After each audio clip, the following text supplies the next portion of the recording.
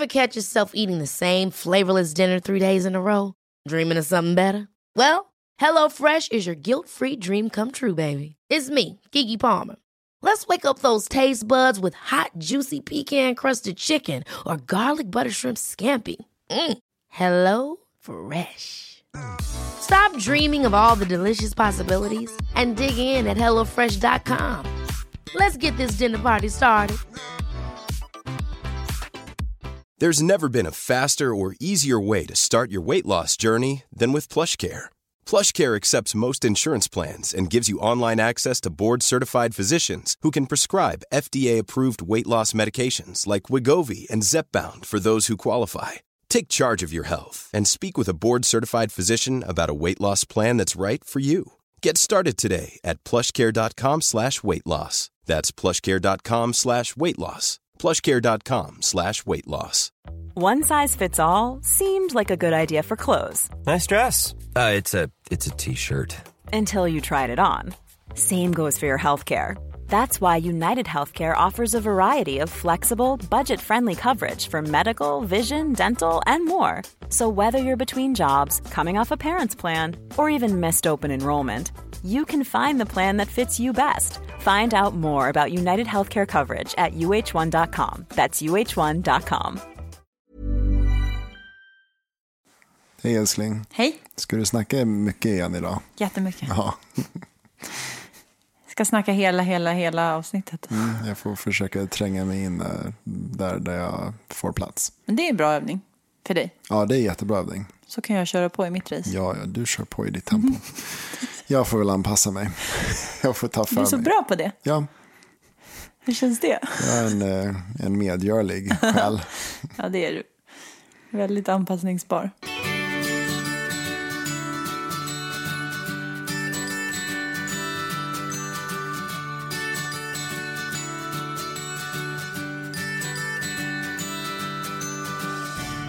Vi ska prata om lite mer teori idag. För det har inte vi gjort nästan någonting.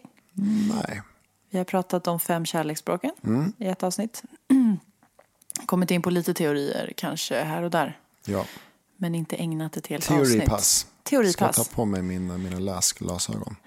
Och det som kommer ske är att jag får agera lite lärare idag. Och du är elev som inte kan någonting. Just det, jag har glömt allt.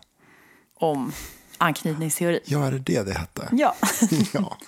Så det ska vi prata om idag. Just det. Men på riktigt, när lärde du dig om anknytningsteorin? På riktigt? Ja, på riktigt. Det har varit en del av min psykosyntesutbildning som jag gick för 6 år sedan. Och någonstans under jag tror det var första året så kom vi in och hade en helg om anknytningar och relationer. Både alltså relationer i uppväxt till föräldrar, familj, de runt omkring.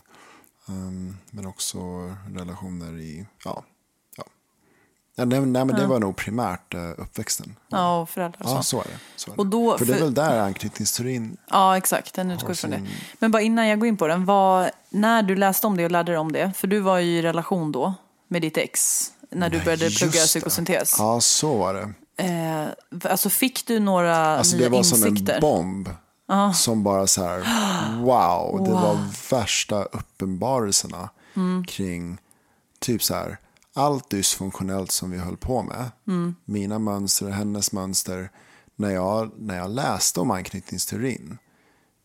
Alltså, jag slukade den boken som jag hade framför mig och köpte 2 till. Och det var bara så här, det här beskriver mig exakt. Och du kommer ju gå in på det här snart. Men wow. Det var sån igenkänning i mig. Hur jag höll på och håller på. Och också i henne och hur hon höll på. Och hur vi påverkade varandra. Det var så här, shit, när jag läste det här så var det, wow, de beskriver ju mig. Alltså det är som att de har skrivit en bok om mig. Men då började jag också inse, men jag är inte ensam om det här. Och vi var inte ensam om det här. Och det finns andra människor som som har de här problemen och som har det, och det finns lösningar och det finns sätt att förhålla sig. För vi var verkligen i en supertuff plats i vår relation. Jag kände mig helt överväldigad. Det fanns ingenting jag kunde göra. Det kändes så hopplöst. Det var hopplöst. Sen när jag läste den boken så var det bara så här, wow, det finns hopp. Och var det mycket då för att du fick alltså en större förståelse för varför du är som du är? Och mer självinsikt på ett sätt? Ja, det fanns... Jag kunde läsa till mig och se och få förståelse för mig själv. Förståelse för henne. Men också verktyg på hur vi kunde samarbeta, hur vi kunde jobba. Hur jag kunde göra för att ta hand om mig själv. Och vad jag behövde.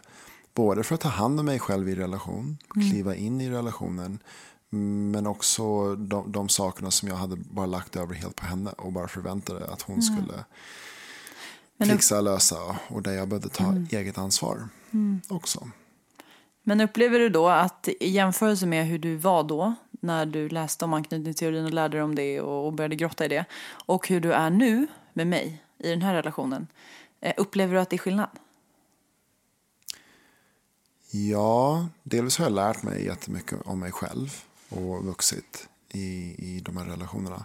Men det som jag också kunde lägga märke till direkt är att de mönster och beteenden som jag hade med henne, men de uppstår inte i alla relationer. Nej. Så alltså den här, som en del av anknytningsteorin är ju att vi går in på det vi kommer gå in. Ja, men precis, man är inte samma med alla. Ja, verkligen. Och beroende på vilken relation, alltså man kan gå in och vara jättedysfunktionell i en relation.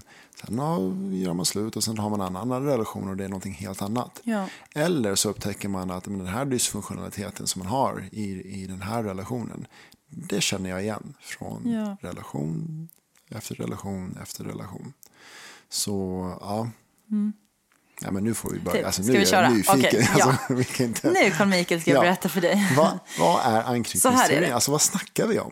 Anknytningsteorin är någonting som man började forska på 50-talet. Det är en snubbe som heter Bowlby som kom fram till det här. Och hur man kom fram till det här med hur vi knyter an till andra människor och hur våra första levnadsår och våra relationer till våra föräldrar, hur det påverkar våra relationer för resten av livet och hur vi knyter an till andra. Hur man kom fram till det här är en jätteintressant studie som man gjorde. Där man tittade på små barn som var typ 1 år, mellan 1 och 1,5 år. Man satte barn med en förälder. Vi säger att det var mamman. Så det var en bebis och hans eller hennes mamma i ett rum där barnet fick leka och sådär. Och sen så går mamman ut ur rummet och då kollade man hur de här barnen reagerar. Och man hade olika mätinstrument där man mätte barnens puls och olika reaktioner i kroppen för att kunna avgöra om de här barnen är stressade eller lugna och så.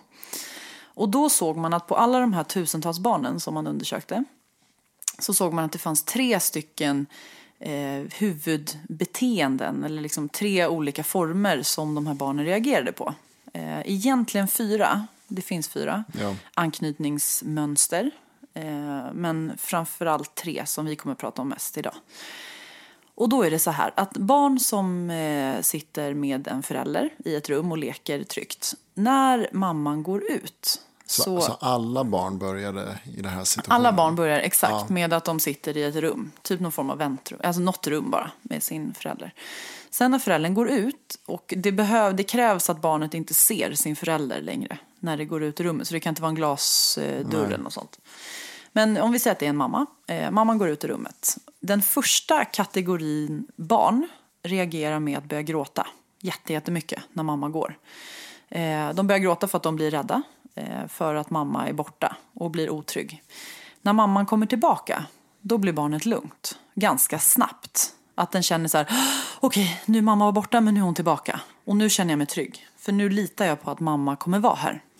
Den här gruppen barn har en trygg anknytning. För att vi, alla människor, när vi föds så är vi helt beroende av att en vuxen eller flera ska hjälpa oss att överleva. För vi överlever inte själva. Så att vi har genetiskt och vi programmerade att vara beroende av en annan vuxen. Så att om ett barn, när mamma försvinner, eftersom de inte har fantasi eller den kognitiva förmågan att förstå att inte mamman, att hon är bakom dörren, så ska ett barn få panik och bli stressat i den åldern. Då ska de bli rädda, för att det här är ju, deras överlevnad står ju på spel här. Här säger deras kropp, så här, nu håller jag på att dö. Så det är naturligt för dem att reagera så? Jättenaturligt. Inte bara att de ska det, men det är naturligt. Det är jättenaturligt, för du är så präglad i att du är beroende av en annan vuxen. Så därför, när du blir ensam och lämnad, då ska kroppen ska signalera att nu är det panik. Sen har man barn som, när mamma går ut ur rummet, så börjar de gråta och få panik och bli jätte osäkra och oroliga. Och sen när mamma kommer tillbaka, då har de jättesvårt att bli lugna igen. De blir liksom, de är osäkra på så här, kommer mamma försvinna igen eller ska hon vara kvar nu eller så. Så att man ser att de här barnen är fortfarande stressade även om mamma är i rummet igen. De här barnen har en otrygg anknytning med inriktning ambivalent. Det finns nämligen 2 typer av otrygg anknytning. Så de här barnen är otryggt ambivalenta. Och de har växt upp med en förälder där de ibland får kärlek och ibland inte kärlek. Så att det här är en ambivalent anknytningsform. Sen har vi de barnen som sitter och leker och mamma går ut. Och då gör barnen inget. De börjar inte gråta, de börjar inte skrika, de börjar inte ropa eller någonting. Utan de sitter, det ser ut på utsidan som att de här barnen är jättelugna. Och då kan man bli lurad och tro att så här, åh vilket tryggt barn. Men problemet är att när mamma kommer tillbaka, då är de fortfarande lika tysta. Det man ser då är att på insidan så är de här barnen jättestressade. Men de här barnen... Genom att man har mätt pulsen? Ja, exakt. Puls och olika hormoner som frisätts. Adrenalin och kortisol bland annat. Så deras kropp reagerar precis som alla andra? Ja, exakt. Men de säger men beteendet är att de sitter helt tysta. Man tänker att de är jättesnälla. Ja, och då tänker man så här, gud vilket tryggt barn som inte bryr sig om mamma går ut. För den klarar sig själv. Exakt. Men det är naturligt för ett barn att reagera i den starkt. Åldern. Ja, exakt, den åldern. För då är de så beroende och de förstår inte att mamma inte är på andra sidan dörren. De har inte den förmågan att tänka så. Så att den här kategorin barn som sitter helt tysta och lugna, de är otryggt undvikande. Och de här barnen, det är de som kanske inte har fått så mycket kärlek och så mycket uppmärksamhet av sina föräldrar. Så att de har lärt sig att nej, men jag blir ändå lämnad eller jag är ändå avvisad eller jag är ändå inte sedd. Så att de här barnen, ofta i vuxen ålder, så är det personer som har mycket lättare att gå till förnuft och tanke snarare än känsla. Ja. Medan de som är otryggt ambivalenta, de är mycket mer känslostyrda. De är mycket mer gå på känsla och liksom snarare än förnuft. Och problemet i... Alltså, för så här, det här anknytningsmönstret, det säger man ofta är... Alltså man präglas som mest alltså från att du föds fram till 18 månader. Så att när du är typ 1,5 år, då har du satt någon form av grundanknytning i dig. Och det är då beroende på den som du har växt upp med. Det behöver ju inte vara mamma eller pappa. Det kan ju vara om du är adopterad och har en adoptivförälder, eller du har bott i fosterfamilj eller blivit uppfostrad av någon annan. Men den som har varit din närmaste vuxna, den personen är din närmaste anknytningsperson. Så att beroende på vad du får för anknytningsmönster då när du är liten, det är där du lär dig om hur världen fungerar, hur din relation till andra människor ser ut. Så du lär dig att så här, okej, vad ska jag göra i den här världen för att få kärlek eller för att bli omtyckt eller för att liksom ens bli sedd. För du överlever ju inte om inte du blir sedd av din förälder eller närmsta vuxna. Och det är därför man ser att i relationer när man blir vuxen, då blir ju din partner en av dina närmsta i ditt liv. Och det är där man ganska tydligt kan se vad man har för anknytningsmönster. För det är nära relationer som anknytningsmönstret syns. Liksom. Ja. Och så. Så det är grunden till anknytningsteorin. Och det som är spännande, vi ska prata lite om vad vi har för anknytningsmönster. Men det som är intressant, det är att för du sa ju också att man kan ju vara olika personer. Alltså man kan få olika beteenden med olika personer. Och du är ju annorlunda med mig jämfört med vad du var med ditt ex. Och jag är ju väldigt annorlunda med dig jämfört med vad jag har varit med andra. Och då är det så här att dels så triggar man ju olika saker i varandra såklart. Men att om en person som har, om vi säger att jag skulle ha en otrygg ambivalent, ett sånt anknytningsmönster som gör mig, det som händer i relationer kan vara att jag blir ganska klängig. Att jag blir ganska på och väldigt osäker på om du vill vara med mig. Så att jag kanske skickar 1000 sms i en datingfas. Och liksom kan inte lita på att du verkligen vill vara med mig. Om du då har en otrygg undvikande eller ett anknytningsmönster, då kommer du tycka att det är jättejobbigt att jag är klängig och på. Så då kommer du backa ännu mer när du blir stressad. Ja. Och ju mer du backar och undviker mig, ju mer ambivalent blir jag. Och ju mer ambivalent jag blir, ju mer backar du. Ja. Så att ens mönster kan förstärkas också av olika människor. Medan om du träffar en trygg person som har ett tryggt anknytningsmönster och som är trygg i sig själv och har liksom en bra självkänsla och vet att den duger, då kommer den kunna hjälpa dig att bli mer trygg. Så att det gör det mycket lättare. Den triggar inte dina mönster på samma sätt. Så det är de trygga jävlarna man vill åt. Det är de man vill åt. Ja. Men sen kan det ju vara, det som blir svårt med det är att personer, eller så här, jag vet inte, jag tror att det här är min egna personliga teori. Jag kanske har fel nu. Men jag tänker mig att om du är trygg och har en trygg anknytning, då attraheras du och dras till andra personer som också har en trygg anknytning. Ja. Så att du, eftersom du ser ditt värde och liksom är bra på att känna in dina behov och följa dina behov, så kommer du heller inte utsätta dig för situationer där du inte mår bra eller där du inte blir sedd eller där du inte blir bekräftad. Utan då kommer du vara sund nog att lämna de situationerna eller de personerna. Så tänker jag mig. Så det är lite anknytningsteorin. Och det finns en bok som, för vi har läst olika böcker. Du läste ju den finns väl bara på engelska, va? Den du läste. Vad hette den? Det finns en bok som heter Attached. Som är en jättebra bok. Jag minns inte vem det är som skrivit den. Men som pratar just om det här. Och det som är bra i den boken är att den tar upp de olika teorierna. Och både lite frågor och lite tankar så att man kan börja känna igen vad man har för mönster, men också vad man kan ha för strategier för att gå mer mot en trygg anknytning. Det är just en trygg anknytning som man vill åt. För som trygg människa, så precis som du sa innan, så jag ser mitt eget värde. Så som trygg så kan jag både gå in i en relation, jag kan gå ut ur en relation, eller jag kan gå in i ett möte och jag kan gå ut ur ett möte.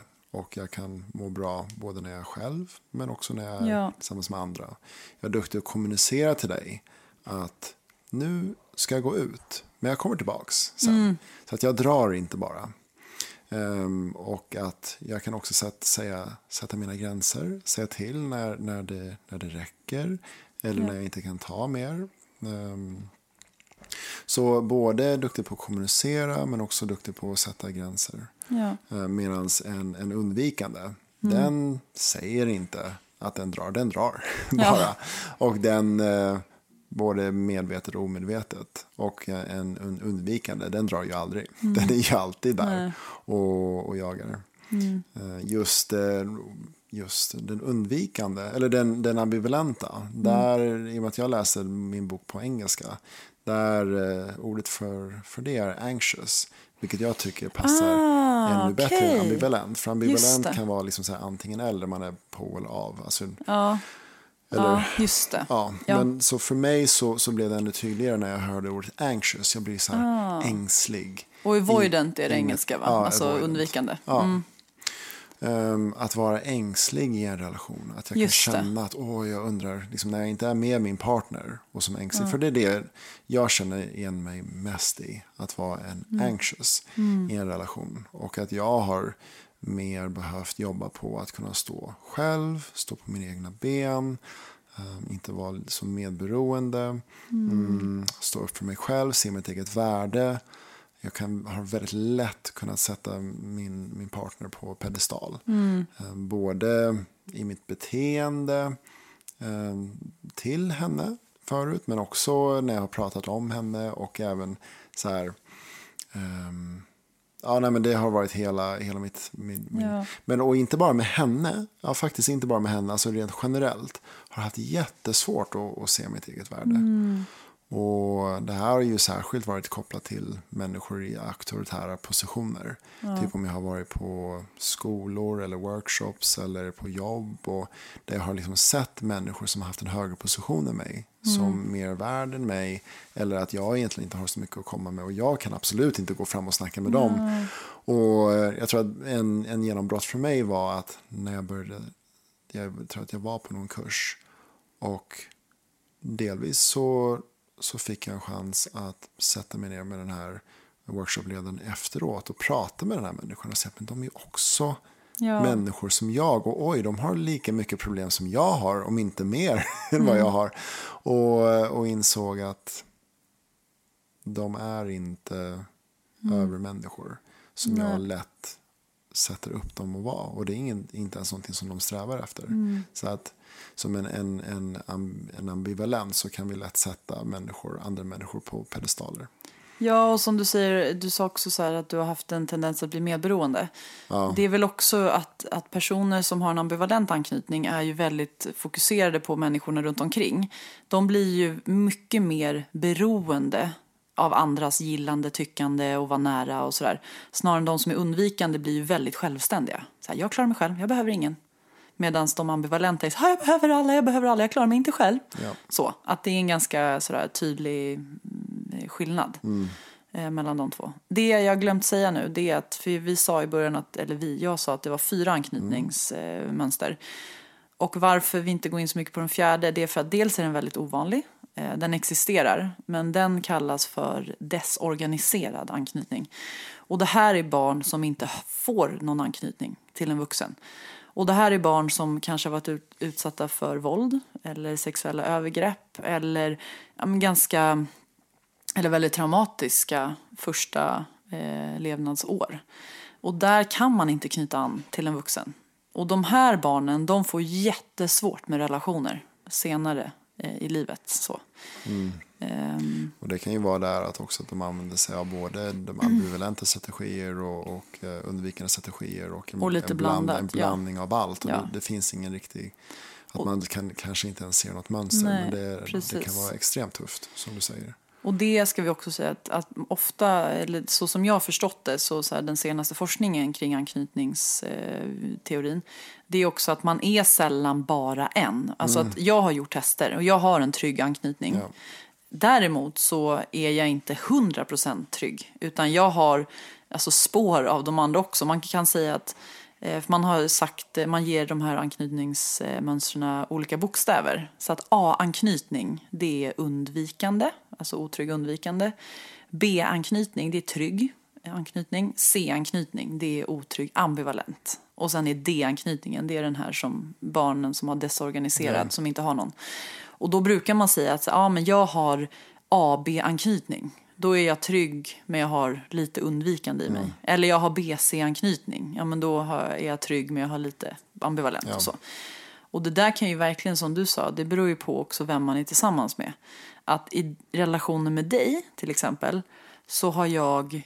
Det är jätteintressant med dig, för att när jag har dejtat förut och i andra relationer så kan jag ganska lätt få anxious, alltså ambivalent. Att jag blir den som kanske blir lite mer på och skickar de här för många sms och så. Och blir liksom så här, klängig. Och jag får liksom hålla i mig för att inte smsa. Hur många smsar för många? Vad sa du? Hur många smsar för många? Vart går gränsen? Ja, det beror i och för sig på mottagaren. Vad den tycker är för många. Men och sen så med dig så tror jag att jag har mer, alltså jag var mer än undvikande i början med dig. Jag upplevde mig i alla fall så. Ja. Att jag var den som tog mer avstånd och backade, och som när jag upplevde dig som på och så här, sökte kontakt och närhet, så blev jag så här, nej. Så. Det där är jätteintressant det där, och jag tror också extremt nyttigt att få känna det. Att om man har varit jättepå i en relation, eller att man är van vid att vara jättepå, att helt plötsligt man möter någon som är lika på eller ännu mer på, hur man helt plötsligt kan vara jätteav och backa jättemycket. Och det är nog jättenyttigt att få känna på den där andra sidan också. Ja. Så det tror jag läste någon, men i den här boken som jag läste som heter Attached, då tog de upp lite statistik, och det är typ att det är 50% av världens befolkning som är trygga. Ja, det har jag också läst. Och sen 25% är otrygga, och 25% är ambivalenta. Men där finns också ett värde av det. Rent biologiskt, att det finns den här, vad ska man säga, diversity, den här, alltså att det finns den här mångfalden. Ja. Att liksom om du har en grupp eller en tribe eller en klan, liksom att om du har ju hälften som är de här trygga, som hör ihop och är liksom, som utgör stammen. Och sen har du de som är ambivalenta, de är jättealerta, de är just det, här, lyhörda. Jättelyhörda och kring vad som händer inom gruppen, men också utåt sett, för att upptäcka fara. För när du är i den här ambivalent, då är du ju jättemedveten om, är den här relationen på väg att ta slut, är det här farligt, och vart kommer nästa fara, och man kan liksom inte riktigt slappna av.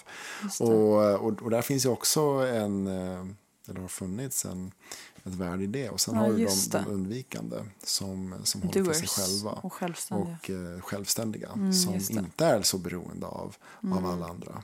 Så att om vi alla var exakt likadana, då... Ja. Sant. Och sen också som du sa, att man kan ju faktiskt jobba med sitt anknytningsmönster. Att det inte är hugget i sten. Det är inte så att det är kroniskt liksom, utan att genom sina relationer, för det är i alla fall det har jag läst, jag vet inte om du har läst det också, att ett sätt att läka eller liksom bli mer hel och gå mot att vara mer trygg, det är att man gör det med sin partner som vuxen. Det är lite som att du gör rätt. Att om du har en otrygg anknytning från dina föräldrar, så kan du med din partner bli mer trygg som vuxen. För där så också som en otrygg som är på väg ur en relation, eller som inte riktigt kan ta steget in i en relation. Det kan ofta vara att en otrygg känner att kanske inte riktigt ser värdet av en relation. Alltså vad är värdet? Varför ska jag vara i en relation? Varför ska jag ens ha den här relationen? Man kanske har hamnat i en relation, och sen helt plötsligt upptäcker man, nej, det här vill jag inte vara i. Eller det här, och där är ju värt att titta på, men är det mina mönster som gör att jag nu drar mig undan, eller är det faktiskt någonting på riktigt som är fel med den här relationen? Och för den tuffaste kombinationen av de här olika mönsterna, det är den undvikande och den ambivalenta. Om du har två trygga människor som är tillsammans, så är det ju rätt tryggt. Frid och frid. Du kan ju också ha en trygg och en ambivalent som är tillsammans i en relation. Och det kan vara lite påfrestande för en trygga, men för att den ambivalenta ska få lugna ner sig lite grann. Men det går nog oftast rätt bra. Det krävs ju lite tålamod att vänta in. Och sen så två undvikande tillsammans, det brukar inte ens bli en relation. Det är distansrelation. Ja, det blir nog ingen relation av det. Men det som händer med en ambivalent och med en otrygg är att det kan vara... Ambivalent och? En ambivalent och en undvikande människa. En undvikande. Det kan bli rätt starka slitningar. För att det som händer där, det är att det kan börja rätt bra. Och sen så, den ambivalenta är rätt nöjd för att den är i relation. Och den undvikande är också initialt nöjd, för den behöver ju ändå en relation, eller vill ändå vara i en relation någonstans. Och sen så kan det hända att den ambivalenta blir lite för på. Och sen så tar den otrygga ett steg tillbaks. Varav den ambivalenta känner sig lite otrygg. Och behöver lite mer bekräftelse. Och sen så den undvikande drar tillbaks ännu mer. Som jag sa i början, att den backar precis. mer ju mer. Sen så finns det 2 slags undvikande. Som togs upp i den här boken. Jag minns inte exakt vad de heter. Men det finns den slags undvikande. Så att när de blir för pressade så kommer de dra sig ur relationen. De kommer försvinna och göra slut. Och då upphör relationen. Men det finns en annan slags undvikande som inte gör slut. Och det är den här det blir anxious avoidant bind. Som att man binder sig fast i den här relationen. Att den undvikande ger inte tillräckligt mycket för att den ambivalenta ska känna sig nöjd. Men den ger tillräckligt mycket för att den ambivalenta inte ska dra. Okej. Hänger du med på den? Ja, jag tror att jag fattar. Ja. För att om den ambivalenta inte hade fått någonting alls överhuvudtaget, då hade den troligtvis dragit. Men så länge det finns... Ja, det är väl inte säkert. Ja, men om den inte får någonting överhuvudtaget. Det beror nog på, det finns ju olika grader på det här också. Ja, men i den här anxious avoidant bind så ger den undvikande tillräckligt mycket för att den ambivalenta ska stanna kvar. Men inte tillräckligt mycket för att den ska vara nöjd. Så att den ambivalenta hamnar alltid i en form av en konstant oro och en konstant trigger. Så det här det finns relationer som pågår i år i det här. Och om man inte är medveten om det här mönstret och vad som pågår så blir det jättetufft. Ja. Och samtidigt när man väl får upp ögonen för det här, då finns det en chans att göra någonting åt saken. Så att det största som en undvikande kan göra, det är att inse att men jag behöver en relation. Och att våga ta ett steg in i relationen, även om det kan vara det tuffaste som finns. För att man blir påmind av det som kanske till exempel har varit när man var liten. Att nej, det är livsfarligt för mig att vara i relation. Om jag blir beroende av den här relationen så finns det verkligen en chans att jag blir sårad. För det lilla barnet som blev övergivet om och om igen när den var liten lärde sig till slut att stänga av. Ja. Och samtidigt för den ambivalenta att våga ta ett steg tillbaks. Så att, och även där inse att men just jag behöver stå på mina egna ben också. Ja. Och att relationer är jätteviktiga. Men jag kommer inte dö om jag blir lämnad nu. Jag kommer inte dö om min partner går ut i dörren. Så det bästa som en undvikande eller en ambivalent kan göra, om den vill få med sin partner in i relationen, eller till exempel när jag var tillsammans så fick jag lära mig att det bästa man kan säga är till exempel om jag vill att min partner ska gå med på bio. Det är att säga så här, istället för att säga vill du gå med på bio, vill du komma med på bio med mig, så ska man säga nu ska jag på bio. Alltså du som ambivalent gjorde det till ditt ex. Du behöver inte hänga med. Och då troligtvis i partner så kommer det väckas någonting. För du visar på att du är självständig. Ja, och att min partner inte måste hänga med. Att min partner har en helt egen vilja. How would you like to look 5 years younger? In a clinical study, people that had volume added with Juvederm Voluma XC in the cheeks perceived themselves as looking 5 years younger at 6 months after treatment. Look younger, feel like you. Add volume for lift and contour in the cheeks with Juvederm Voluma XC. Reverse signs of aging by adding volume to smooth laugh lines with Juvederm Volure XC. For important safety information and to find a licensed specialist, visit Juvederm.com. That's JUVEDERM.com. Not for people with severe allergic reactions, allergies to lidocaine, or the proteins used in Juvederm. Common side effects include injection site redness, swelling, pain, tenderness, firmness, lumps, bumps, bruising, discoloration, or itching. There's a risk of unintentional injection into a blood vessel, which can cause vision abnormalities, blindness, stroke, temporary scabs, or scarring. Talk to a licensed specialist to find out if it's right for you. Ever catch yourself eating the same flavorless dinner 3 days in a row? Dreaming of something better? Well, HelloFresh is your guilt-free dream come true, baby. It's me, Keke Palmer. Let's wake up those taste buds with hot, juicy pecan-crusted chicken or garlic butter shrimp scampi. Hello Fresh. Stop dreaming of all the delicious possibilities and dig in at HelloFresh.com. Let's get this dinner party started. Many of us have those stubborn pounds that seem impossible to lose, no matter how good we eat or how hard we work out. My solution is PlushCare. PlushCare is a leading telehealth provider with doctors who are there for you day and night to partner with you in your weight loss journey. They can prescribe FDA-approved weight loss medications like Wegovy and Zepbound for those who qualify.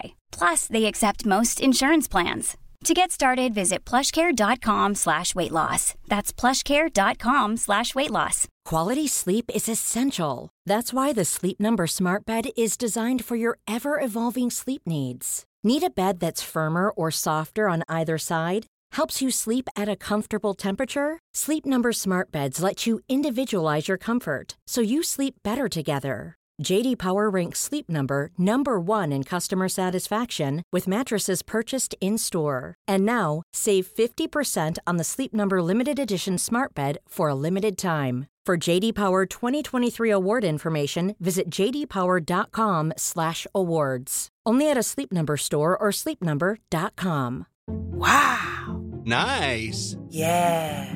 What you're hearing are the sounds of people everywhere putting on Bombas socks, underwear, and T-shirts made from absurdly soft materials that feel like plush clouds. Yeah, that plush. And the best part? For every item you purchase, Bombas donates another to someone facing homelessness. Bombas. Big comfort for everyone. Go to bombas.com/ACAST and use code ACAST for 20% off your first purchase. That's bombas.com/ACAST. Code ACAST.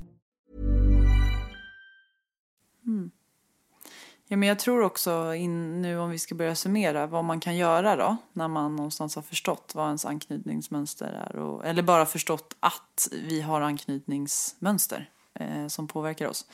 Jag tror att självinsikt är så himla viktigt och ett första steg. För jag tror att, eller för mig blev det i alla fall så, att när jag lärde mig om anknytningsteorin på min terapeututbildning, då började jag helt plötsligt titta mer på mig själv än på min partner. För det är så lätt att börja anklaga ens partner för så här: men du är så där och så här och så här och så här. Och det här funkar inte för du är så här och du måste vara så här. Medans när jag fattade det här, då började jag egentligen istället titta på mig själv. Och bara, men vad är det jag gör som är dysfunktionellt i den här relationen? Vad är det jag har för mönster som påverkar min partner? Att om jag är klängig, kan det hända då att min partner känner sig kvävd och därmed flyr, typ. Istället för att anklaga honom för att han drar och inte är närvarande. Så att jag tror att just den självinsikten, att bara förstå att så här, okej, jag är så här och reagerar så här i de här situationerna, gör både att man slutar anklaga sin partner och titta på sig själv. Men jag tror också, eller i alla fall för mig var det så, att jag slog inte lika mycket på mig själv. Jag fick mycket mer självkärlek och acceptans i att, men gud, jag fattar ju att lilla Jessica reagerar, alltså, utifrån hur hon växte upp, så är det inte så konstigt att jag är så här. Men gud, då förstår jag. Då slår jag inte på mig själv på samma sätt. Och sen, så att jag tror att det är steg 1, att börja observera. Och ha den här, alltså vara sin egen fluga på väggen som börjar observera ens egna mönster och beteenden. Så när man börjar observera sig själv, vad är det för saker som kännetecknar, om du skulle nämna 3 saker som kännetecknar att jag är ambivalent? Ambivalent. Ja, då skulle jag nog säga Det spontana som kommer till mig, det är att det är kopplat till det här medberoendet. Att jag är väldigt känslostyrd. Och då menar jag att jag känner in min omgivning väldigt, väldigt mycket. Det skulle jag säga är den första. Att jag är otroligt lyhörd och observant på hur andra runt omkring mig mår och har det. Speciellt min partner eller de som står mig nära. Så att om du mår dåligt eller har en dålig dag, då kommer jag vara väldigt känslig för det. Så här, va? Så. Det skulle jag säga är en. Det andra är nog att jag inte är så självständig. Att jag inte klarar mig själv. Att jag är beroende av att du ska bekräfta mig, att du ska finnas där och så. Jag kunde aldrig gå på bio själv. Jag kunde aldrig gå på bio själv. Det var ett nederlag för mig. Och mitt första steg till att börja ta hand om mig själv som ambivalent var att gå på bio själv. Ja. Och det var så jävla skönt när jag väl gjorde det. Och jag gick på restaurang också en gång med mig själv. Det var fint. Så obekvämt i början. Och sen så bara, det var jätteskönt. Vad fint. Vad var ditt tredje tips? Kanske inte tips, men observation. Observation. Alltså, jag vet inte om det här stämmer riktigt, men jag tror att personer som är ambivalenta har snabbare till att ha dåligt självförtroende och slå på sig själva. Alltså kritisera sig själva och ifrågasätta sig själva. Nu får jag inte vara så här. Alltså att det svajar mer i liksom ens självförtroende eller självkänsla, skulle jag säga. Att så här, fan, nu gjorde jag sådär får jag inte göra. Alltså så, en osäkerhet i högre utsträckning. Oavsett om det är... Eftersom de är så känslostyrda. Ja. Vad skulle du säga? Ja, och för mig så tänker jag också att, men oavsett om de slår på sig själv eller inte, för mig har det verkligen varit att se mitt eget värde.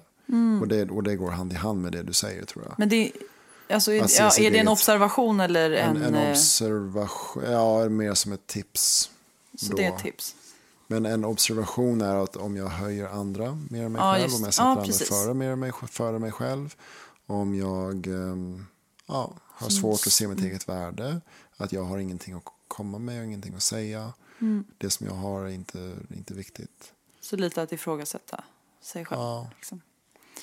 Ja, men om vi snabbt ska dra undvikande då. Det är väl typ, eller? Observation. Vill du köra? Eller ska jag undvikande observationer. Hur kan man observera, eller någon checklista på att jag kanske har en undvikande... Ja, men blir jag trängd väldigt lätt. Får jag en chans att nu är det för mycket, nu är jag för överväldigad, nu behöver jag egen space. Och det kommer väldigt snabbt. Ja. Det är nog en. Också kunna titta tillbaka på sina tidigare relationer. Är det många korta? Har jag ett mönster av att inleda relationer men dra mig ur väldigt snabbt? Det skulle jag också verkligen säga. Ja. Verkligen. Titta på om man har haft långa relationer eller om man har haft några färre ytliga. Och som kanske har varit ganska ytliga. Beroende på hur man ser det.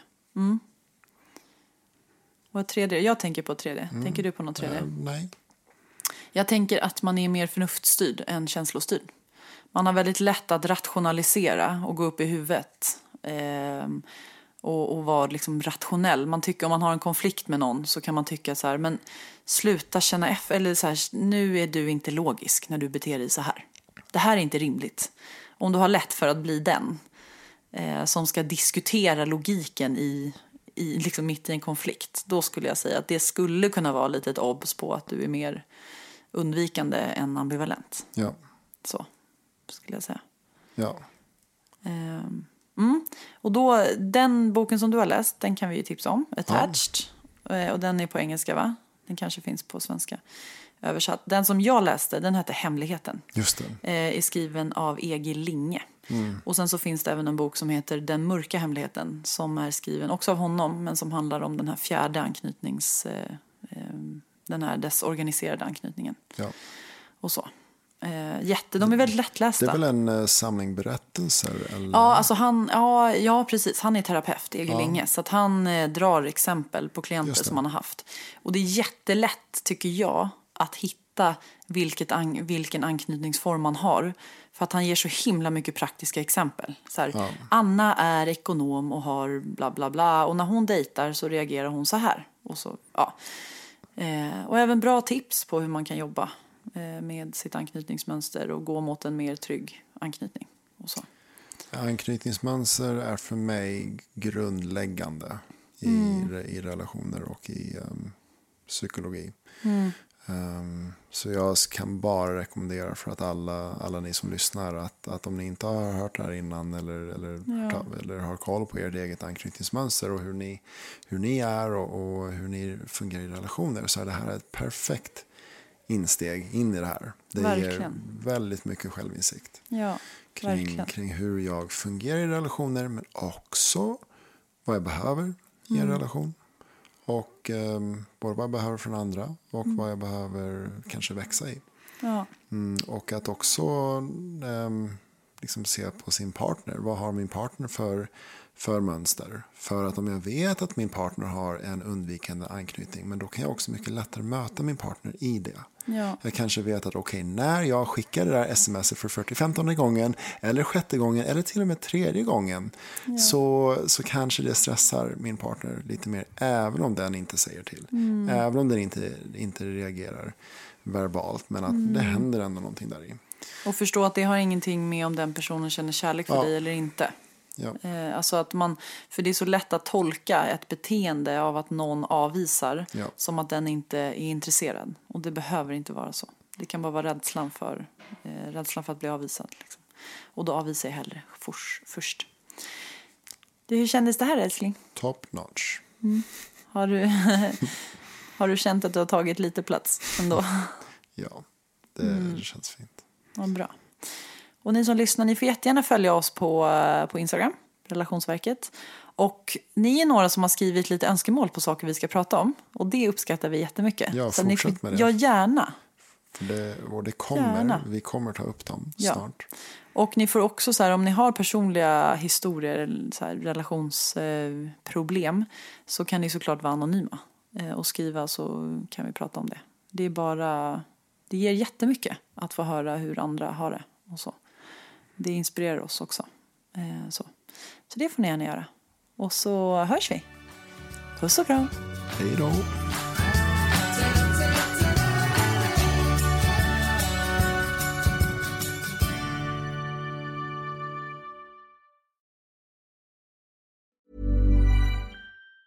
Ever catch yourself eating the same flavorless dinner 3 days in a row? Dreaming of something better? Well, HelloFresh is your guilt-free dream come true, baby. It's me, Keke Palmer. Let's wake up those taste buds with hot, juicy pecan-crusted chicken or garlic butter shrimp scampi. Hello Fresh. Stop dreaming of all the delicious possibilities and dig in at HelloFresh.com. Let's get this dinner party started. Even when we're on a budget, we still deserve nice things. Quince is a place to scoop up stunning high-end goods for 50 to 80% less than similar brands.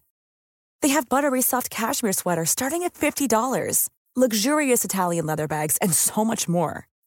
Plus, Quince only works with factories that use safe, ethical, and responsible manufacturing. Get the high-end goods you'll love without the high price tag with Quince. Go to quince.com/style for free shipping and 365-day returns. Imagine the softest sheets you've ever felt. Now imagine them getting even softer over time. That's what you'll feel with Boll & Branch's organic cotton sheets. In a recent customer survey, 96% replied that Boll & Branch sheets get softer with every wash. Start getting your best night's sleep in these sheets that get softer and softer for years to come. Try their sheets with a 30-night guarantee. Plus, get 15% off your first order at bollandbranch.com. Code BUTTERY. Exclusions apply. See site for details.